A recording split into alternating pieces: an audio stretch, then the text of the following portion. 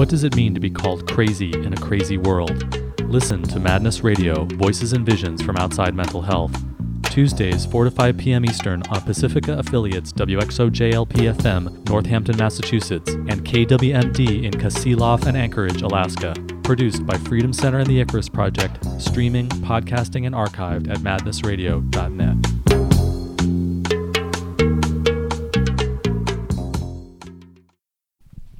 Thanks for tuning in to Madness Radio. This is your host, Will Hall.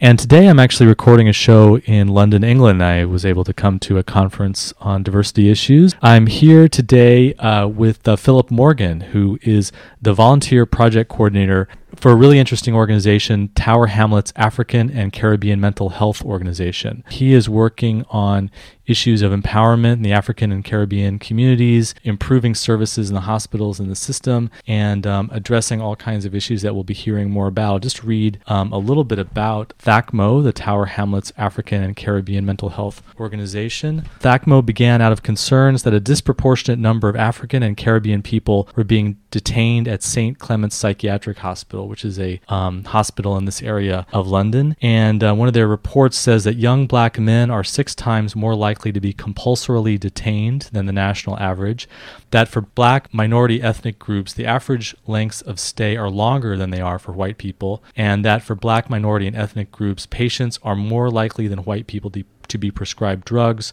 or ECT rather than psychotherapy or counseling. THACMO is a service user run organization. So let me say a little bit about Philip. He's the volunteer project coordinator for THACMO. And recently there was an event that happened in Brixton, and Philip was on the panel. And I'll just read a description of him from the event. Philip Morgan is a free-thinking, nonconformist being with an unusually high moral fiber, a strong character, and revolutionary spirits that he likens to a breath of fresh air. Social scientist, philosopher, and raconteur are labels and descriptives that might ascribe to Philip. However, he does not feel comfortable with labels, as he feels they detract from what a person really is. So perhaps Philip is the original humanitarian, environmentalist, and naturalist. So thanks a lot for joining us today on Madness Radio, Philip Morgan. Thanks, Will. I'm glad to be here.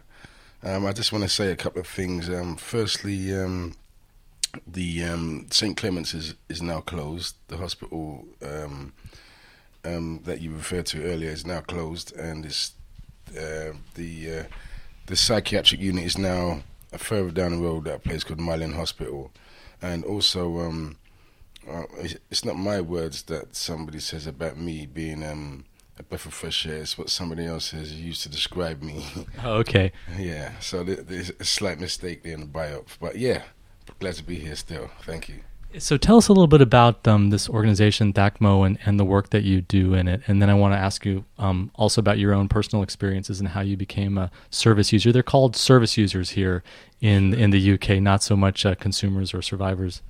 Yeah, some are called survivors, those who have come out of the system the other way, so from being a service user, you would become a survivor, say. However, I'm not comfortable with none of those terms.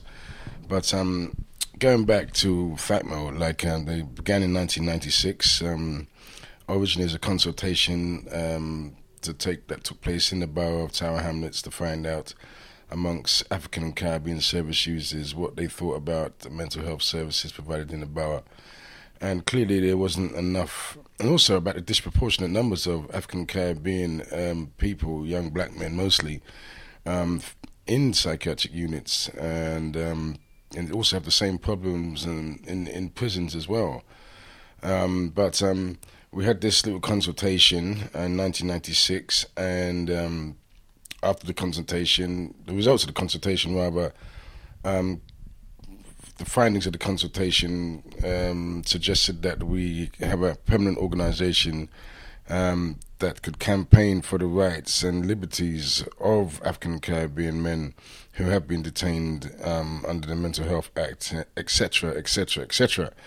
And, it's 11, 12 years now since the organization's been going. A lot of we've managed to campaign successfully for a lot of changes in mental hospitals, and also in terms of the services provided, not just within hospitals, but also in terms of outcare and outcare, and so yeah, a lot of things have happened. It's almost like I mean, I haven't been with the organisation since 1996, but I've been with them for the last 7 years or so now.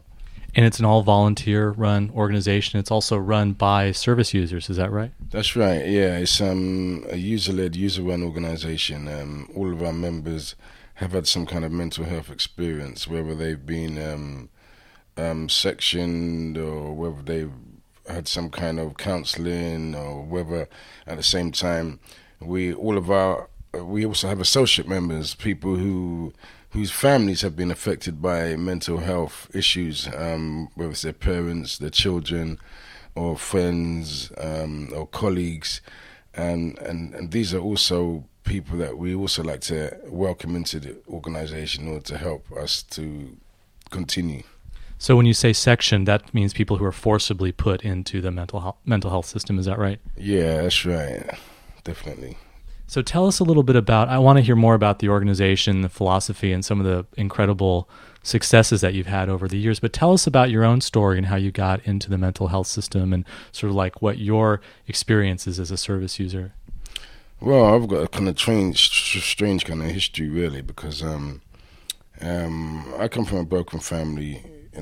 Like I didn't grow up with a mother or father, and I think as a child, I was very sick. I was very sick. I had a lot of chronic illnesses. I had chronic asthma, chronic eczema, and various other complaints. My eczema was very bad. It was it's been described as leprous. It was that bad. It was from head to toe. I was covered with sores, and I looked very, very bad. I couldn't breathe. My asthma was that bad. And as a result of that and not having any parents, I became extra marginalized. And unfortunately, I couldn't go to normal schools as a child. I had to go to special schools because I also had a hearing problem. I couldn't hear. I was deaf. And so I was in psychiatric special schools and all that up until the age of about 8 or 9. Then I was in care because I've been care all my life as well. And that was also something else that came to affect me. What does that mean in care, like foster care? Yeah, like foster children's homes, in the care of the state sort of thing. And then as a young man, as you're growing up, you always question everything around you, to a certain extent. But when you grow up in a particular way, you question even more. And that's what I just began to do, question things. And I just began to realize that the normality that was existed in my society, or in societies in general, was not really normal, was not good enough for me to accept as being normal, But I was homeless 10 years ago. I was homeless for 5 years because I had a breakdown in terms of I just couldn't cope with things, and I just decided to I shut down. I didn't go out, I didn't communicate, and things just got on top of me, and I got evicted from my yard because I couldn't handle living within the system and all that kind of stuff. So that greatly affected me a lot. However, I didn't want to go back to, because I had memories of my childhood being institutionalized, and I didn't want to be institutionalized again, so I actually avoided going into hospital or anything like that. But I was homeless for 5 years, and I did see some psychiatrists who worked with homeless agencies and charities and that. And they were sympathetic to the needs and concerns of vulnerable people, more so than perhaps a GP or a hospital, And they suggested that I had a lot of concerns, and that counselling would be might be helpful for me. So I went through a counselling program for a couple of years, and that helped me a great deal to just calm down a bit. However, I wasn't even up there, wild or nothing, but just helped me to kind of refocus on myself, you know what I mean, and come out of my shell. Because I was in the shell, I become very subdued and didn't, just didn't communicate with anybody. I think I went for a period of about a year where I didn't speak to hardly anybody. I mean, it's kind of crazy times. So it was really the counseling that you were able to find some sympathetic, helpful counselors who were able to help you out of this horrible place of homelessness and being so shut down, and then you finally started to pull yourself together. Yeah. I mean, I got they sorted me out. This agency, they sorted me out. They referred me to a housing agency, and the housing agency, they help vulnerable people, and I had to fast track to getting accommodation again. Was it hard to get help and services like that, considering how frightened you were of being institutionalized and getting into a hospital? Were you afraid of getting involved with services at all? Or? Yeah, definitely, without a doubt. You got to be, because when you go to any kind of like government medical institution for any kind of help or advice, the first thing they want to do is give you drugs. And that's what I've encountered anyway, And not only that, most of the time they're very unsympathetic to your needs and concerns. And so I avoided them as much as I could, as simple as that. And I'm glad that I did, because, I've seen people who have gone through this, gone through their hands and whatnot, and they come out, when they come out the other end, they're a completely different person. So you think that was one of the things that really was able to get you through this, was that you didn't really get traditional medical psychiatric treatment like medications and stuff? Oh, yeah. I mean, I was prescribed, because I had to get a GP at one stage, and he gave me some medicines. He was a very horrible GP, by the way, I didn't he gave me some medicines, a lot of pills and all that kind of stuff to help me. I had back pain, and I had depression, and a few other bits and pieces, and but you know what? I think I took a pill a couple of times for pain, pain relief pill, and but something is the moment you take the pill, your thought comes to you and tells you there could be something wrong here. It's your spirit questioning your actions. You know what I'm saying? And I had to kind of deal with that. And I decided not to take it, and decided that if I did feel depressed, then I must deal with it face on, rather than suppress those kind of feelings and perhaps create even more of a monster later on down the line or something, So you mentioned being in foster care and being extra marginalized, and this really contributed to your withdrawal and your homelessness. Do you think that the larger society, like you talked about how the system is really crazy, do you think that was really one of the things also that was pushing you into this breakdown state when you started to have this crisis? Yeah, well, it was a lot of things, because it was financial, it was personal. You got your girlfriend, you got money problems. I was living in the inner city area at the time, and I had to put up with junkies below me. And that made me very depressed. It made me scared to come out my house. Even though I'm a big man, a tough guy, or used to be a tough guy, I don't know. But it just made me, because these guys are dangerous when they're on these kind of substances. They don't have any kind of control over themselves. You know what I mean? And not only that, I had a lot of material valuables in my yard, all of which I've lost now. so trying to guard them wasn't very useful, was it? But I just couldn't deal with anything, because I had to work. That's where you're forced to work, but I didn't want to work because a lot of the work that was available for me at the time was very low paid, very menial kind of jobs. And I didn't want to be a slave to the system in that way. I did go to study, and unfortunately, when I was studying social sciences at the time, and I was very good at it. I'm a very good social scientist, if not one of the best social scientists that you could ever possibly think of. However, having said that, unfortunately, the way that I was thinking as a social scientist was a bit too radical for the institution, you know what I mean, that I was studying with, and they couldn't seem to agree with my version of events. So unfortunately, I failed on that, and that's another thing that made me depressed, because I failed in my exams. But however, I don't feel bad about that now, because a lot of the stuff that I failed on is actually a part of the curriculum now. So, you know, it just goes to show you, you know what I mean? They might think they know everything, but really they don't know cool. Excuse my language. How did you go from kind of pulling yourself together out of homelessness and depression to working with THACMO? Okay, well, it's interesting, because when I first got rehoused back in 1998, I think it was,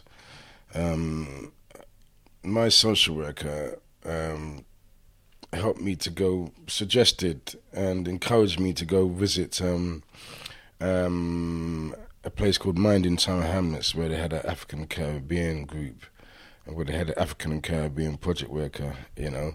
And Tower Hamlets is a part of London, is that right? Yeah, and Mind is a national mental health charity that it's actually not just national, but it's an international mental health charity that is the largest charity, mental health charity in Europe, if I'm not mistaken.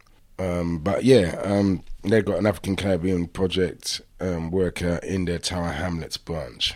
She and my social worker encouraged me to attend the group, which they had once a week, and to also get involved with like stuff that they do, you know, activities, and that was good. I started going there. I went there for a couple of years, and they also had THACMO was a group that the consultation took place at Mind in Tower Hamlets, and they were based at Mind in Tower Hamlets for a couple of years, and I was encouraged to be a part of their activities too. And then eventually I was invited to become a member of their management committee, which I did, and then I just began from there. I started volunteering, you know, to do things for the organisation, because, you know, this is a very small organisation with no money, and the only way they can get things done is through volunteers, because they had one worker at the time. His name was Harry Cumberbatch. He was the lead consultant during the consultation process, and he's the one that put it all together so that THACMO could become an organisation. So I don't know that much about the work that you're doing, but what I do know is really amazing. There was an event last night called Satisfy Your Soul. It had music, a video. There was a panel discussion that you were on. Satisfy Your Soul, The Disintegration of Self Through the Illusion of Materialism. That was in Brixton. And just reading some of the things that accomplished, you were able to get Caribbean meals in the hospital, introduce spirituality, been pushing for more medication information, promoting the social rather than the medical model, and also you have a very holistic approach. So tell us just about the work that THACMO is doing and what kind of successes that you've had. Well, the work is very important because, you know, we African Caribbean people are, you know, traditionally a very spiritual and natural kind of people. We think so in a way, we believe so. And we believe that that is something that has been kind of taken away from us over the years, partly through the experience of slavery and also just the way that modern society has evolved and developed is actually something that doesn't agree with the kind of the identity of African and Caribbean people. Like I say, we wanted to have more kind of information about medication in hospitals because there wasn't enough. People used to get medicalized without even knowing what they were taking or the dosages that were being given to them. And a lot of the times these used to cause irreparable damage, you know what I mean, to them mentally, physically. That's why if you see certain people who have been institutionalized, they're completely gone and they know that they're never ever going to recover. And this is a real tragedy because lives are just destroyed because of these wicked things that these people do. And it affects African and Caribbean people much more than it does white people. Yes, partly because of our experience. We have, we have to inherit a system that we inherit a system and born into a system that is a source of all of our problems, in terms of our culture, in terms of our race, in terms of everything who we are. And not only that, we are forced to kind of abandon our true identities and to adopt these kind of pseudo identities that the British or the Europeans, kind of force upon us, and that has affected us a great deal. There's no doubt about it. It's affected me because I, for one, I just can't see any sense of being part of something that is so destructive, and it's not just destructive to African and Caribbean people, really, to be honest with you. It's destructive to all people. But the fact that African and Caribbean people seem to suffer the most is because we are a marginalized group and we have a history which actually psychiatric and forensic medicine is actually wouldn't have even the foundation for psychiatric and forensic medicine is one that is based from slavery days. You know what I'm saying? So it's like the experiment continues kind of thing. You know what I mean? And a lot of people don't know that, A lot of people are really, really ignorant about what happens in about histories. They think that fingerprinting, for example, they think it's about criminals. But really, the first fingerprints were they're there to identify different black people. Because don't forget, all black people look the same to white people, or they used to. You know what I'm saying? Until they brought this forensic business into existence where they could identify which black is this and which black is that. And also, he's talking about eugenics as well, which is another form of medication, another form of science that was used to kind of justify the constructions that they had about black people, about poor people, about Jewish people, and about all different kinds of people. Even though, funny enough, even though they had these negative constructions about certain people, including Jews, a lot of these people who were doing these experiments had actually Jewish blood in them anyway. So they're kind of hypocritical, Even though they said they were pure European or pure Aryan or something, they actually were mixed blood. That's right, which is kind of crazy as well, And some of these guys are actually English too, you know what I mean? You're talking about English, German, American scientists, going back from the late 1700s, 1800s, right through to the current day. And these guys are a powerful set of people. They are not just doctors, who prescribe medicines to people out there and these drugs, artificial drugs, but they also sit on the consultancy boards of big international food companies, and they put drugs into food. Genetically modified products contain a lot of these kind of drugs that we have as well. So, we need to be careful. There's a lot of things out there that we don't know about, but we need to kind of become aware of in order to try and reclaim our humanity. Because that humanity has been lost, I think, and it continues to be lost. The more that we become entrenched within this kind of economic, political, and social system that is currently sweeping over the world. Some might call it globalization. It doesn't matter what you want to call it, it's there, and it's real. And so part of the healing has been to reclaim the history and understand the history. And tell us a little bit about the work that you've been doing to research African history in London and how that affects the healing of mental health. Well, like I say, part of the, it's about knowing of self in various ways.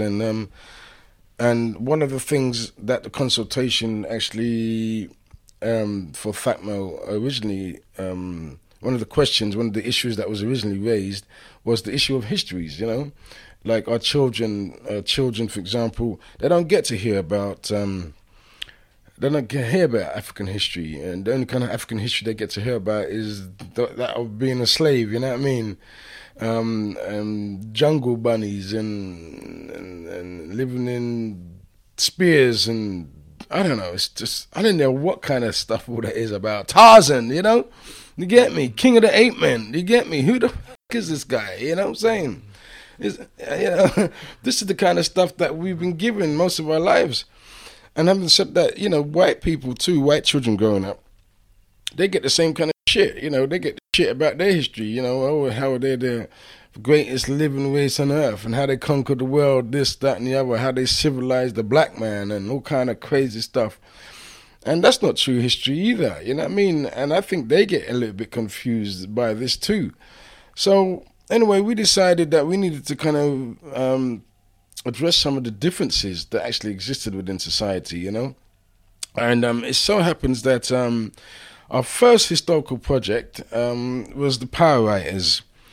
Now, we discovered that there were 5 Africans, who lived in close proximity in the Tower Hamlets borough during the late 1700s. Now, we realized that not only did they live in close proximity during the late 1700s, but they also wrote about their experiences. Now, this was amazing. But anyway, before we went a little bit further, because initially what we'd done, we created a walk because they lived in close proximity, and this walk was pretty good. It was fantastic achievement for us because there were no black, African or Caribbean walks in the borough at the time. What do you mean? What do you mean walk? Well, a walk is like you get a little group of people. Like a tour. Like a tour, yeah, like a tour. Get a little group of people, like a tour, and you show them where a certain person used to live or where such a person used to work, and you talk about their history, that person, what they'd done in their lifetime or whatnot. And that's how the walk began. And it was about a half an hour, 45-minute walk and talk session. But we discovered that they also wrote books. They also wrote about their experiences. And that was helped, because that was consisted as part of the walk, talking about the fact that these guys wrote.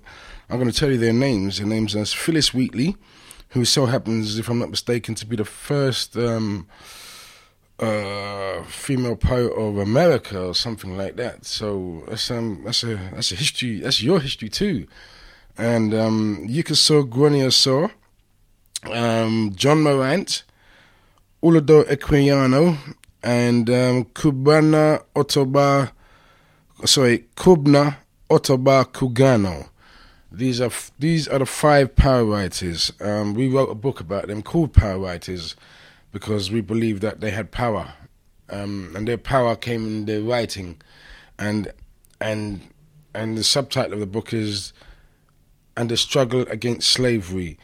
And really, what it is, it's just, for us, this says it all, because they had the actual abolition of the slave trade in 1807. And for us, we think that the power writers were the real abolitionists, because if they hadn't written about their experiences, then those abolitionists like Wilberforce, Sharp, and whatnot, they would not have been encouraged, to abolish the slave trade. And this was an era when people didn't believe that Africans or Caribbean people could read or write or be educated or express their experiences, or they were having even human feelings or thoughts or ideas. Precisely. And the thing is, they were, that's exactly how it was.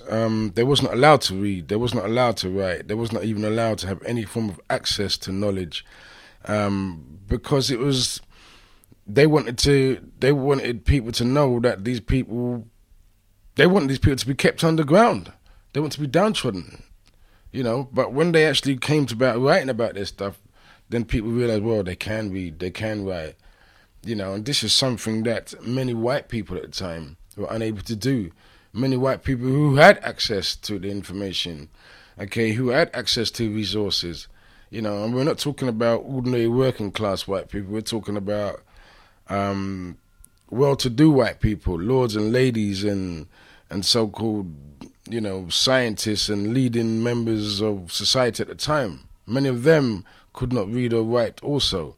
And so this is really an outstanding achievement for these people. So how does doing the walk, the tour about where they lived and talking about their lives and writing this book about their experiences and publicizing them, how does that help mental health today, Black mental health today?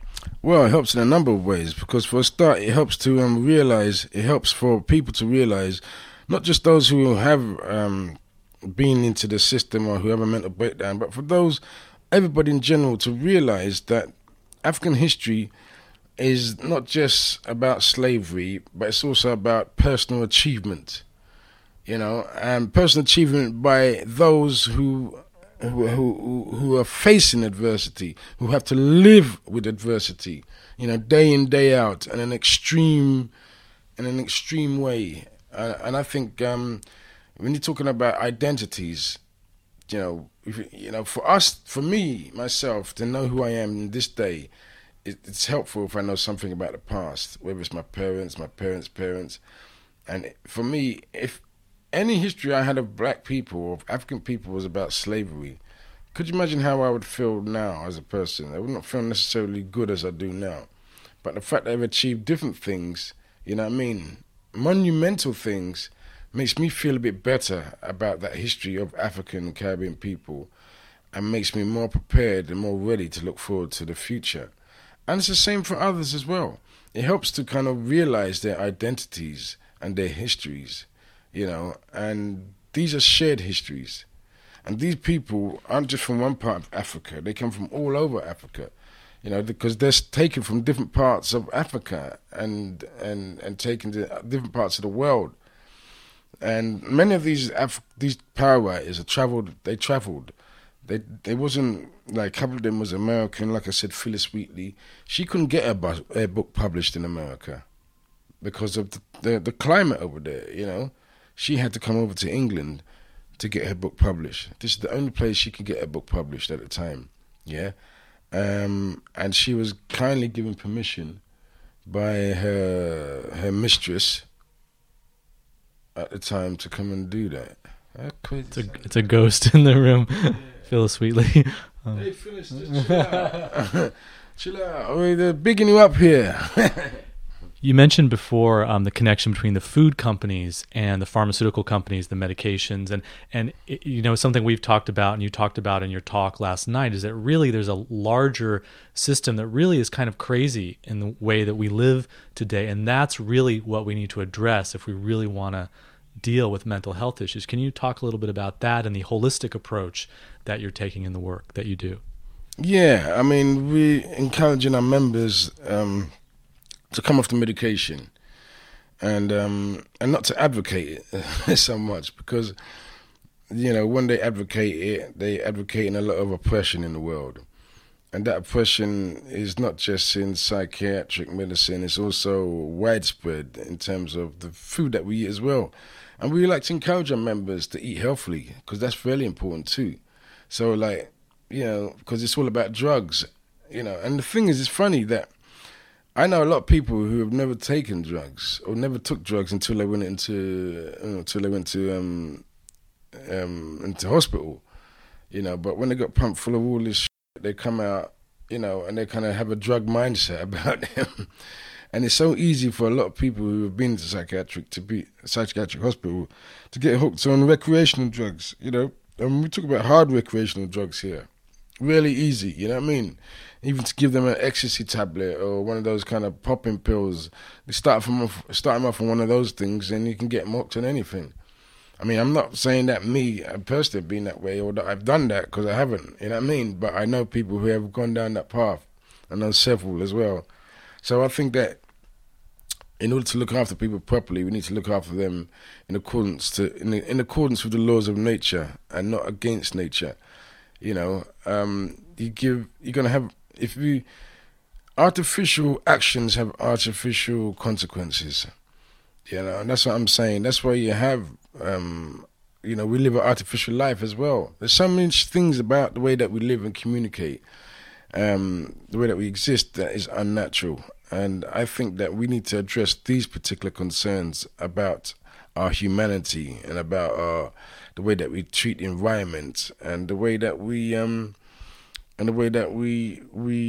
kind of regard nature, because we live against nature. We don't live with nature. So how can these crazy people out there, doctors and scientists and whatnot, justify anything that they're thinking or doing when there's nothing that is in accordance or balance with the laws of nature or humanity? They're mutation, and we are, unfortunately, mutants, and we are regarded and treated as mutants. But I don't think that we should embrace that mutancy about us. Rather, we should reject it and try and reclaim our humanity. We might call ourselves humans and all that kind of stuff, but really, I think we're assuming a bit too much there, because I think humans are. I've always believed that humans are a perfect being, a perfect species. However, we aren't a perfect being, a perfect species, but we are a mutation of our true selves, and we need to address that concern. It's like a junkie or alcoholic. You can't cure their problem until they confront and accept their particular condition. One of the things that we talked about before was post-slavery trauma syndrome. Do you want to tell us about that, and just how the generational trauma of these violent experiences of slavery that continue today play a big role in mental health? Yeah, well, post-traumatic slave syndrome is a very serious thing. Dr. Joy DeGuglieri, she's a doctor based in the United States. She's a psychologist and a social scientist. And I think she's also studied psychiatry, amongst a few other disciplines. But she's written a book a few years ago about post-traumatic slave syndrome, which is something that most people have been aware of, but they haven't formalized it in terms of a theory as such. And she has. And basically, the experiences of the past, become intergenerational. They become inherent. Like, for example, beating children, which is something that the slave masters used to do to their slaves. To the slaves years ago, and I think many of the slaves inherited that particular action and also beat their children too. I can remember being beaten as a child, and I still know of people today that beat their children. And as a result, you could end up beating your children. It could be a lot of other things, even abusing your children. Not to say that I know people that abuse their children sexually, but they do abuse them by beating them. And that to me is a bad thing as well. I think that a lot of people realize now that it's not just about the beatings as well. It's also about the attitudes. It's also about being scared of resistance, or being scared of change, being scared of challenging authority, because you might suffer the consequences, Even black women have that problem, because don't forget, a lot of black women used to get raped back then by these slave masters and whatnot.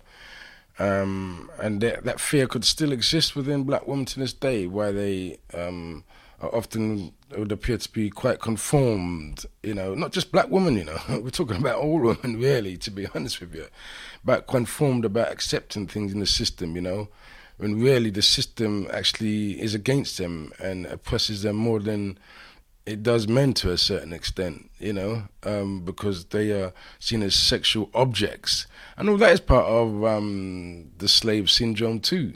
Even black men are seen as sexual objects in terms of their breeding. They're being able to breed good stock. And the woman being able to give birth to that stock. And you have that attitude to this day.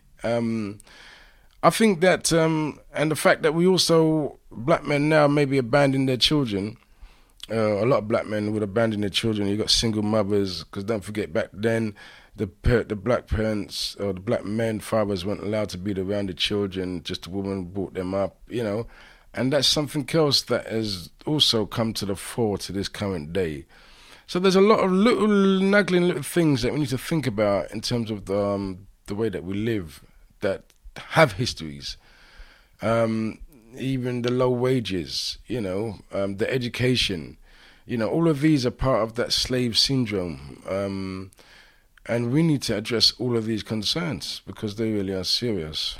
One of the things that you talked a lot about last night during the panel discussion was materialism and capitalism and how the economic system promotes a certain kind of materialistic mindset. How does that play a role in mental health issues for African and Caribbean people in England and around the world? Well, materialism is very important because, unfortunately, a lot of black people can either be an entertainer or an athlete, and that's how you make your money. But even in terms of business and commerce, I think the same problems lie there too.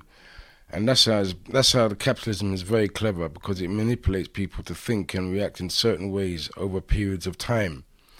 And so initially you had the athletes, then you had the entertainers, now you got the businessmen, you know what I'm saying? And the businesswoman too, because if you can get black people to subscribe to a particular ideal, then other black people will follow suit.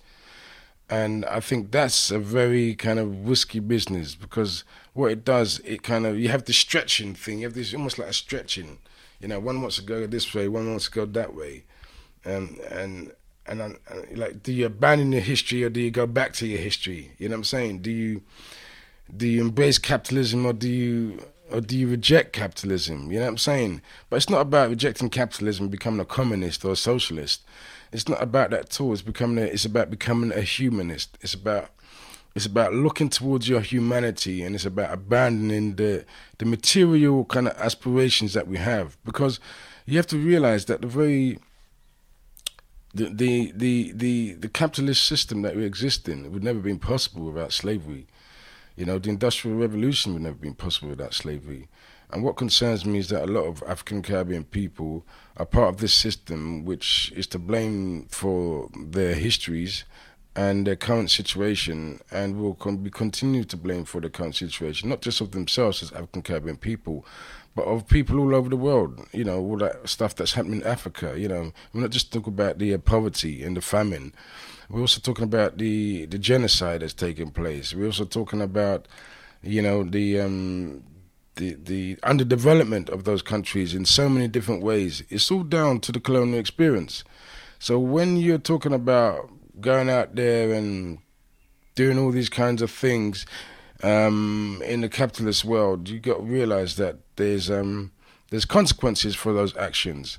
Unfortunately, we live in a world today that is concerned with three things. The main three things we're concerned with is education, vocation, and procreation. Right? Education, they teach you all about what they want you to know, okay? And anything else out there, they're always trying to tie it into what they want you to know. So even where African history is concerned, they will try and justify it so that they can justify capitalism or whatnot. And we, unfortunately, not me personally, but a lot of people fall for that sucker trap. And then also you got the vocation, because everybody has to work. Everybody has to become a slave to the system. And that's what you're taught to, that's what you're taught at school, to become a slave to the system.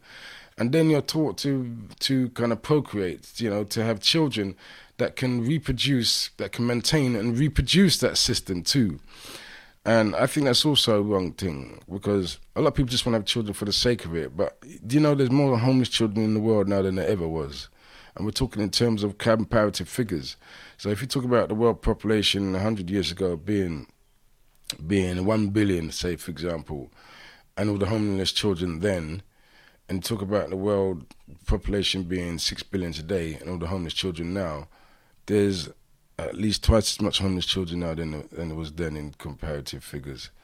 You get me? So I think to myself, instead of having children, why don't you adopt a child? You know what I mean? There's a lot of children out there. They're human life, or they're meant to be. We're all equal shareholders on this planet, okay? Nobody really has the right to have more material possessions than somebody else. Because when you do, you're taken from those that do not have. That's one of the reasons why we have poverty in the world. And it's not about communism. It's just about common sense. Simple as that. What are some things that give you hope? Are you seeing changes that sort of give you inspiration for how things might start to improve? Yeah, but individually. I mean, the World Works thing that we was at the other day was good at processing a lot of the conflict that's happening out there in the world. That was the conference that the Process Work Institute sponsored in London that brought together, I guess, about 400 people and from 35 different countries, talking about diversity issues and colonialism and sexism and economics and all kinds of issues. And that's actually how Philip and I met. So, yeah, I thought that was really good because I think a lot of people there can do a lot of good things. However, I think you need to bring it down to the humanitarian level and maintain that. I think your foundation for anything that you think about, it's got to be humanity, environment, and nature. You know, those three elements, okay, are your foundation. It's almost like a genetic code. You know, it's almost like that's your blueprint for humanity. You know, because those are the only three things that we need to concern ourselves with. Everything else has no meaning or significance until you have those three elements, and they have to be equilateral in order for them to be effective. It's like an equilateral triangle, you know. It's like a genome, you know what I mean? It's like a blueprint. That's like your real DNA kind of thing, you know what I mean? And for me, that's what it's about. Yeah, I call it the hen principle, because humanity, the H, H, and then environment, the E, and then N, nature, the hen principle. What are some of the projects that THACMO is working on today, and some of the ones that you have planned? Well, at the moment, I'll tell you what we've done. Apart from the Power Writers, the book, which you can find on Amazon website, by the way. It's called Power Writers and the Struggle Against Slavery, celebrating 5 African writers who came to the East End of London in the 18th century. And we got African History at the Tower of London, which is our latest project. And that reveals elements of African history at the Tower of London in terms of people, in terms of the crown jewels, because African people lived and worked at the Tower in the form of slaves and servants and soldiers as well. Just the crown jewels, because some of the crown jewels came from Africa, and some of the gold also came from Africa and other parts of the world too. African arms at the Tower, African arms, and not just African arms, but arms from all over the world was kept at the Tower at one stage, because they had a museum there in their ethnographic department.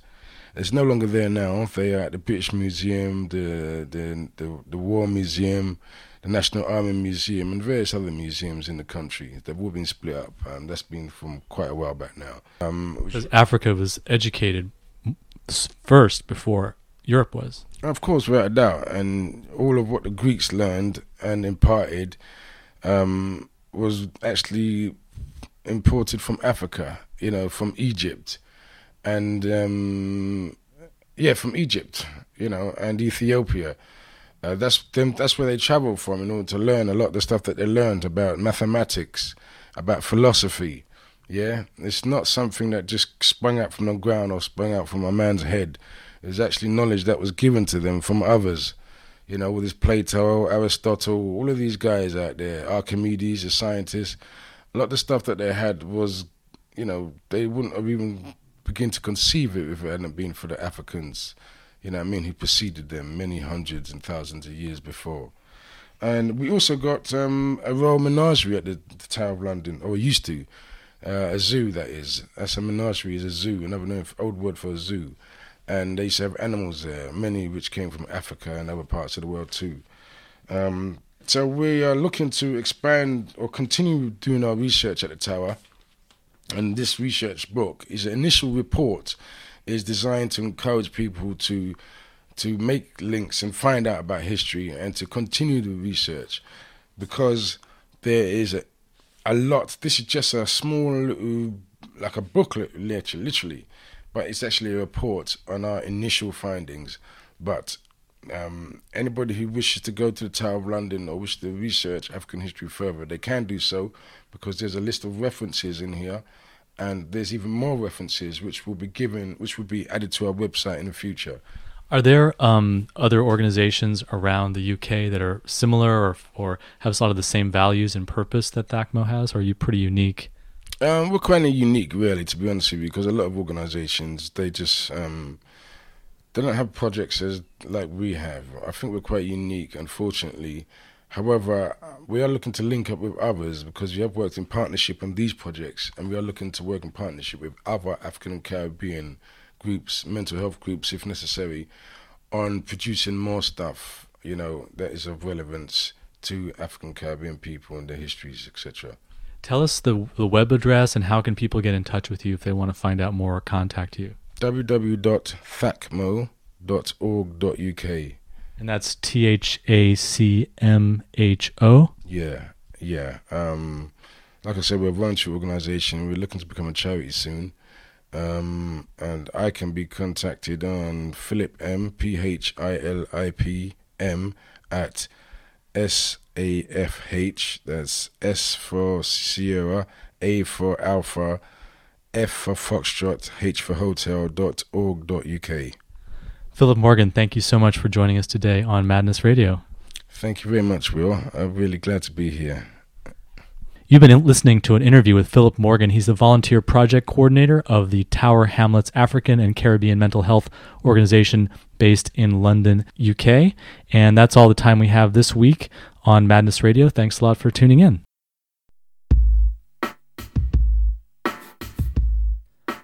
You've been listening to Madness Radio, voices and visions from outside mental health. Madness Radio broadcasts every Tuesday, 4 to 5 p.m. Eastern on Pacifica affiliates WXOJLP-FM, Northampton, Massachusetts, and KWMD, Kasilof and Anchorage, Alaska. Produced by peer-run mental health communities freedom-center.org and theicarusproject.net. Listen to our internet stream, podcasts, and show archives at madnessradio.net. If you have an idea for a story or guest on Madness Radio, to help us get broadcast on a station near you, or if you just want to share what's in your head, contact radio@madnessradio.net.